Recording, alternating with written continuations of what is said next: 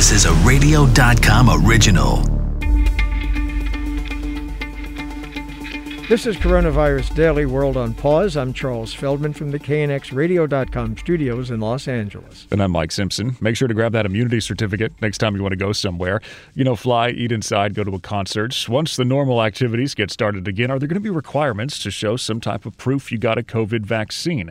If you want to go see your favorite band, if you want to go on vacation. So does that happen? Will we get legal battles? We'll take a look.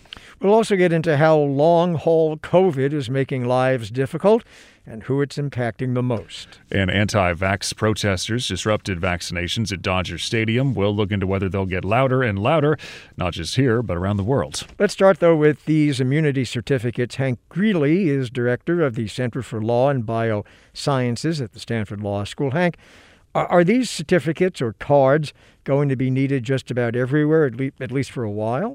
So I got the great answer for you. It's not clear. It could end up going either way. I wrote a year ago, well, a little less than a year ago, about real problems with immunity certificates. But vaccine certificates are a little clearer because, you don't have to depend on whether somebody actually had the virus or not and what it meant. You've got vaccination. But you still have a problem with counterfeits, especially if these do become useful. I got vaccinated first shot on January 20th. I've got the little piece of paper. It would not be hard for anybody to fake that little piece of paper. There's nothing very special about it. And then the fact that some people have had a chance to get vaccinated and the vast bulk of the country hasn't.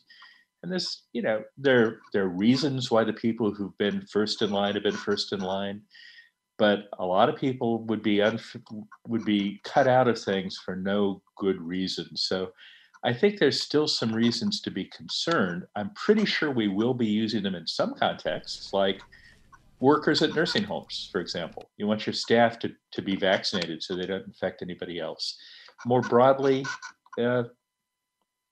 not sure how we're going to go. Yeah, there was the early ideas from the concert promoters, right? Like, we're going to figure this out, and then we'll let everybody in who's only had the vaccine. And people thought, okay, well, maybe that's kind of far-fetched. But we're almost there when it comes to the airlines. There's more and more airlines where you got to take a negative test at least, and test is not the same as getting vaccinated, obviously. But there's systems in place that kind of lead us in this sort of a direction. Yeah, I think there are really three different levels to think about it at. One would be the government saying you've got to get a vaccine to do certain things. That's a non-starter for most purposes, although for things like being a hospital worker, government might do that.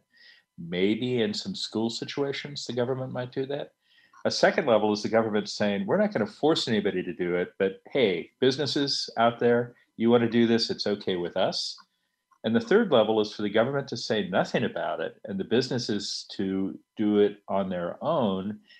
That runs into some big uncertainties about the law, about whether this might be, for example, a violation of the Americans with Disabilities Act to keep people from engaging in normal activities because they hadn't been vaccinated. And to be honest, there's no precedent on that with respect to vaccination certificates.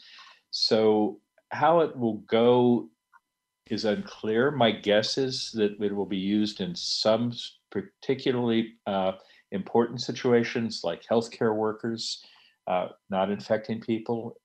I think probably this is one of those things we need to put on the checklist to have figured out for the next pandemic, because I think by the time we get this figured out, hopefully everybody or almost everybody is going to be vaccinated. Yeah, I was going to ask you mentioned historical precedent. Is there any historical precedent? Because God knows we've had, in the history of this country, we've had other epidemics, if not pandemics. We've had mass vaccinations. I'm thinking, polio in the 50s. There was a smallpox outbreak in New York City in, I think it was 1947 or 48. Has there been any case in the past that you know of where people were required to show documentation of vaccination to do mundane things like going to a sports event or travel on a bus or train or plane? Not that I know of, except we do now require healthcare workers to have vaccination to be, to have hospital staff privileges or to be able to work in the hospital. You've got to have your hepatitis B vaccine, for example. And we have had times when Everybody has had to get vaccinated. There actually is one Supreme Court case on vaccines that's relevant from 1905, where Massachusetts said that we've got a smallpox epidemic, everybody gets vaccinated or you get fined. And the US Supreme Court said, yes, that's okay. I can't think of anything where we've said, in order to go to a concert, in order to go to a bar, in order to get on an airplane, although it's still the case that there are countries in the world where if you're going to get on an airplane to them, you've got to be able to show you've had an appropriate vaccine, usually for yellow fever. Yellow fever is the one that is the biggest deal. So in that case, the governments require United or American or whoever to check to make sure you've got the little yellow vaccine certificate before they'll let you on a flight to a country where that's a requirement. Hank Greeley directs the Center for Law, Biosciences at Stanford Law. Getting a rough case of COVID-19 is bad enough physically and mentally, but what if you wake up every day with reminders of the worst of what you went through? That is what long haulers deal with every day. KYW's Matt Leon talked with Dr. Annette Riboli, Dean of the Cooper Medical School at Rowan University, to break down the long-term effects of the virus. I would say that there are a couple of groups of patients. Okay, so before we talk about the long haulers, let's talk about other types of patients. There are patients who have had very severe COVID, hospitalized in the ICU on respirators. Their various organs in their body, their lungs, their heart, their kidneys may be affected. They've been on a ventilator, a respirator for a prolonged period of time. For that group of patients, it's expected that they will need a recuperation period. They're not going to get better very quickly. They've had sequelae and complications. Those patients will need a rehabilitation. They've lost muscle strength, and that is expected, and that could take weeks to months. In addition, with viral infections in general, historically, there have been individuals who, after a viral infection, have had other symptoms, mainly fatigue, overwhelming fatigue, difficulty with thinking, not getting back to their baseline. The long haulers are coming into the latter group. Many of these are people who were not hospitalized. There are some studies that have been done in Italy and in Ireland as well, studies that had 150, 200, maybe 300 patients. These are individuals who you would have expected would have recovered by now. They are weeks to months out. Some of them had never had to go to the hospital. They recuperated at home. They never required any type of therapy. Yet they're having persistence of a feeling of a lack of wellness.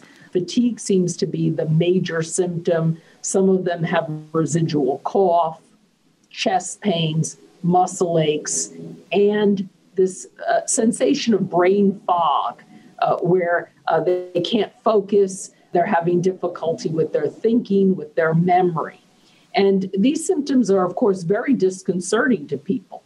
It appears that COVID is not this binary illness where you're sick and then you're better and then it becomes history.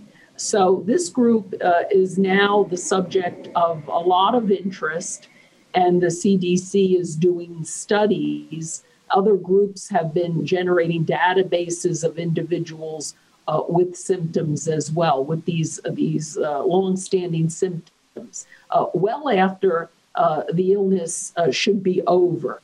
You can no longer detect active COVID infection, active SARS-CoV-2 in these patients. So these are people who should be better, and it crosses age groups. So it's mystifying in this regard. It's not just very elderly people or very, very sick people with mild disease. No one seems to know why this is happening. You kind of referenced this earlier. It sounds like the idea of something like this happening long term, it's not unprecedented, but the scale we're seeing, is this Is this the scary part, or is it just so many people have been infected, you take that percentage, and it's just such a big number because we've had so many infections? Kind of, where does this fall on that scale of how unusual this is? So the estimate that's generally given right now is about 10% of COVID-infected patients are now called long haulers. Other terms have been used and sort of an analogy to other entities. Dr. Fauci this summer compared it to the myalgic encephalomyelitis / chronic fatigue syndrome group. Others are using other terms, systemic exertional intolerance. Some have said that there are symptoms similar to autonomic nervous system dysfunction. But I think that we're at such a fledgling stage. There are these theories and hypotheses that people are formulating, but no one knows the real answer at this time. No one says, this is the cause of it. It is a persistence because of an activation of something within the person's body, and it may be part of their immunological response, et cetera, to this. Nobody really knows. It warrants investigation. And anybody who is having these prolonged symptoms after they should recover, you should recover. If you have mild illness, you should recover in a week, 2 weeks. You should be better and able to go back to, working and living your life. This is also a quality of life issue for people. So anyone who has these persistent symptoms should see their physician. And their physician will pursue a workup to see if there are other causes besides COVID or a sequelae that could be treated. If there's damage to the heart muscle, that could be treated. If there's damage to the lungs, that could be treated. If there's damage to the kidneys, that could also be monitored and, addressed over time. So that's why I think it's important to seek medical care. There have even been some patients with these symptoms who were found, as an aside, to have some kind of nutritional deficiency. That could be addressed, or they're found to be anemic. So I think it's very important as a message to your viewers that they do seek medical care and not just suffer in silence, just in case there is something right now that can be addressed. From the point of view of the medical community, when we talk about these long haulers and the fact that it doesn't, for lack of a better term, make sense, that it's all over the age spectrum, that it's both genders, across races, comorbidities, everything. How frustrating / alarming is that? So I think it's always a concern because people are suffering with this, and we don't know how long this will last. We're just going to be in about a month or two approaching the real recognition of the pandemic.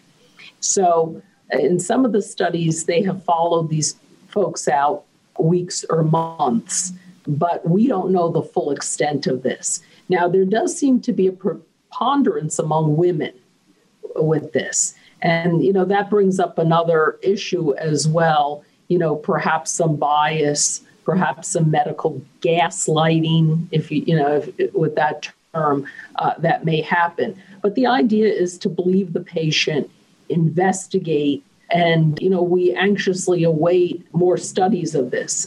We're starting to see them coming up out of other countries, but nobody has yet to be able to really give a good case definition, to define it, to say it's caused by this or by that. And I think it's an issue of supporting these patients through their illness. Coming up after this short break, anti-vaxxers are starting to get loud. What will quiet them? The anti-vaxxers are back making noise. A group over the weekend disrupted vaccinations at Dodger Stadium here in Los Angeles. It's one thing to avoid the vaccine for personal reasons, religious reasons. It's another to spread misinformation or to shut down vaccination sites. With us is Alana Newman, vaccine skeptic, organizer, and founder of the Health Freedom Summit. Wasn't involved in the Dodger Stadium protest. But Alana, explain your concern over the COVID vaccine or other vaccines. Yes. Well, as a mom of 3 kids, I started to see how we ended up into the emergency room every time we took a vaccine. And so being surrounded by other moms and and lots of children, I just came to become skeptical. And then you dig through news sources and you realize that actually the vaccines have not been properly placebo tested. They're using old vaccines. They're using adjuvants like mercury and aluminum as the blind placebo, but they're not in fact. Okay, wait, Alana. Getting all that from where? Yeah, exactly. Because we've been doing an awful lot on this program for the past year and certainly the past few months in vaccines, and I feel almost as if I don't normally want to do this, but I almost kind of feel a need to educate you because you're saying stuff that we know, Mike and I know from the show and having talked to innumerable experts, some of it is just not true. Or do you know it's not true? There's no mercury in these things. They have been adequately and more than adequately placebo tested. Where are you getting all this from? There is still thimerosal mercury, especially in the flu shot. Let's talk about the COVID shot. Yeah, but let's talk about the COVID shot, okay? So because that's what we're talking about now, the COVID shot. There's no mercury in the COVID shots. They all have been the ones that are currently available in this country: Moderna, Pfizer, the ones yet to come, Johnson & Johnson, and Novavax, and a whole host of others down the road. All of them have been or are being very thoroughly placebo tested. So they're not. They've skipped animal testing entirely. And in 2005, no, that's not true. No, Alana, that's not true. But that's just not true. I mean, PrEP Act makes it impossible to sue a vaccine manufacturer if they kill or harm you. And in 2009, they Alana, Alana, stop for a second. We really do want to have a good discussion with you about this because clearly there are a lot of people in the country who feel the way you do, and I get that. And that's why we have people who are anti-vaccinations. But in order to have a discussion with you, we all have to agree that certain facts are facts and certain things are just not facts. And then we can have a discussion. Facts. And I have friends whose babies have died after vaccination. So you can never tell me that what I've seen with my own eyes is not true. Alana, there are people who in the emergency room is valid. Alana, there are people who die, unfortunately, after a rainstorm. It doesn't mean they died because of the rainstorm. I mean, one thing doesn't mean the other thing is true. Poison into people, it's a problem. And we have the highest chronic illness rate out of any developed country. Our infant mortality rate is behind Serbia. It's embarrassing. Our SIDS rate is astronomical. And the only thing that's different about America versus these other countries who are far healthier is that we have higher vaccination rates. So tell me why that is. And do the pharmaceutical companies make money when you're healthy or when you're sick? Clearly, they make money when you're sick, which is why the flu shot is free, because it's a little dose of poison that keeps you chronically ill. And those people are saving lives at Dodger Stadium, trying to save people from getting the trouble people have, though, is that you've got the greatest scientific minds in the world who have spent years and years and years doing their things, and they tell us that it's fine. And then we have a group of people who... If this were about health, they would be talking about nutrition. If this were about health, they would be telling people how to eat better, how to improve their cell structure. People who eat and take vitamins can still get anything. It's a virus. Alana, can you do me a favor? I don't mean this to make fun of you. I'm really not. Can you briefly explain to me how a COVID vaccine works? The COVID vaccine is it's an mRNA vaccine, which obviously I'm not a virologist, but the virologists that I follow, such as Professor Dolores Cahill and Sucharit Bhakti, are saying that do not take this vaccine because it causes autoimmune conditions. And it's every time they try... That wasn't the question I asked. That wasn't the question I asked. And death in the subjects. Yes, but that wasn't the question I asked. Do you know how it works? Because if you're telling people they shouldn't get something because it's dangerous to them, you should at least, I think you would agree with me, you should at least be able to tell us how the thing works that you think is dangerous. So how does it work? The virologists that I follow, Dr. Dolores Cahill and Sucharit Bhakti, who are award-winning virologists, and they teach this stuff at the highest level, are saying they're warning people not to take it because every time they've tried to make a coronavirus vaccine, it has failed miserably. It has caused organ failure and killed patients. That's not true. You know what, Alana, I'm going to stop the conversation with you now because, as I said, if we're going to have a discussion on the air and lots of people are going to be listening to you, I'm okay with that, and I'm sure Mike's okay with that, so long as we're talking facts and not stuff that's just nonsense. And you are talking stuff, and I have to tell you this, Alana, that some of what you're saying is just nonsense. It is. So we are going to discontinue this discussion, and we do wish you well. So people have come up with all kinds of ways to pass the time when staying home in the pandemic. We've talked about hospitals seeing a rise in newborns, so, some people are doing that. Others want to watch a lot of TV or movies. Others play video games, a lot of them. Nintendo, alive and thriving. Sales over the last 9 months of 2020 jumped 37% to $13 billion. You couldn't get a Nintendo Switch for months on end, but it has delayed the opening of the theme park in Japan, so at least one setback for Nintendo. That theme park, Super Nintendo World. You can find us on the radio.com app, Apple Podcasts, Google Podcasts, and Stitcher.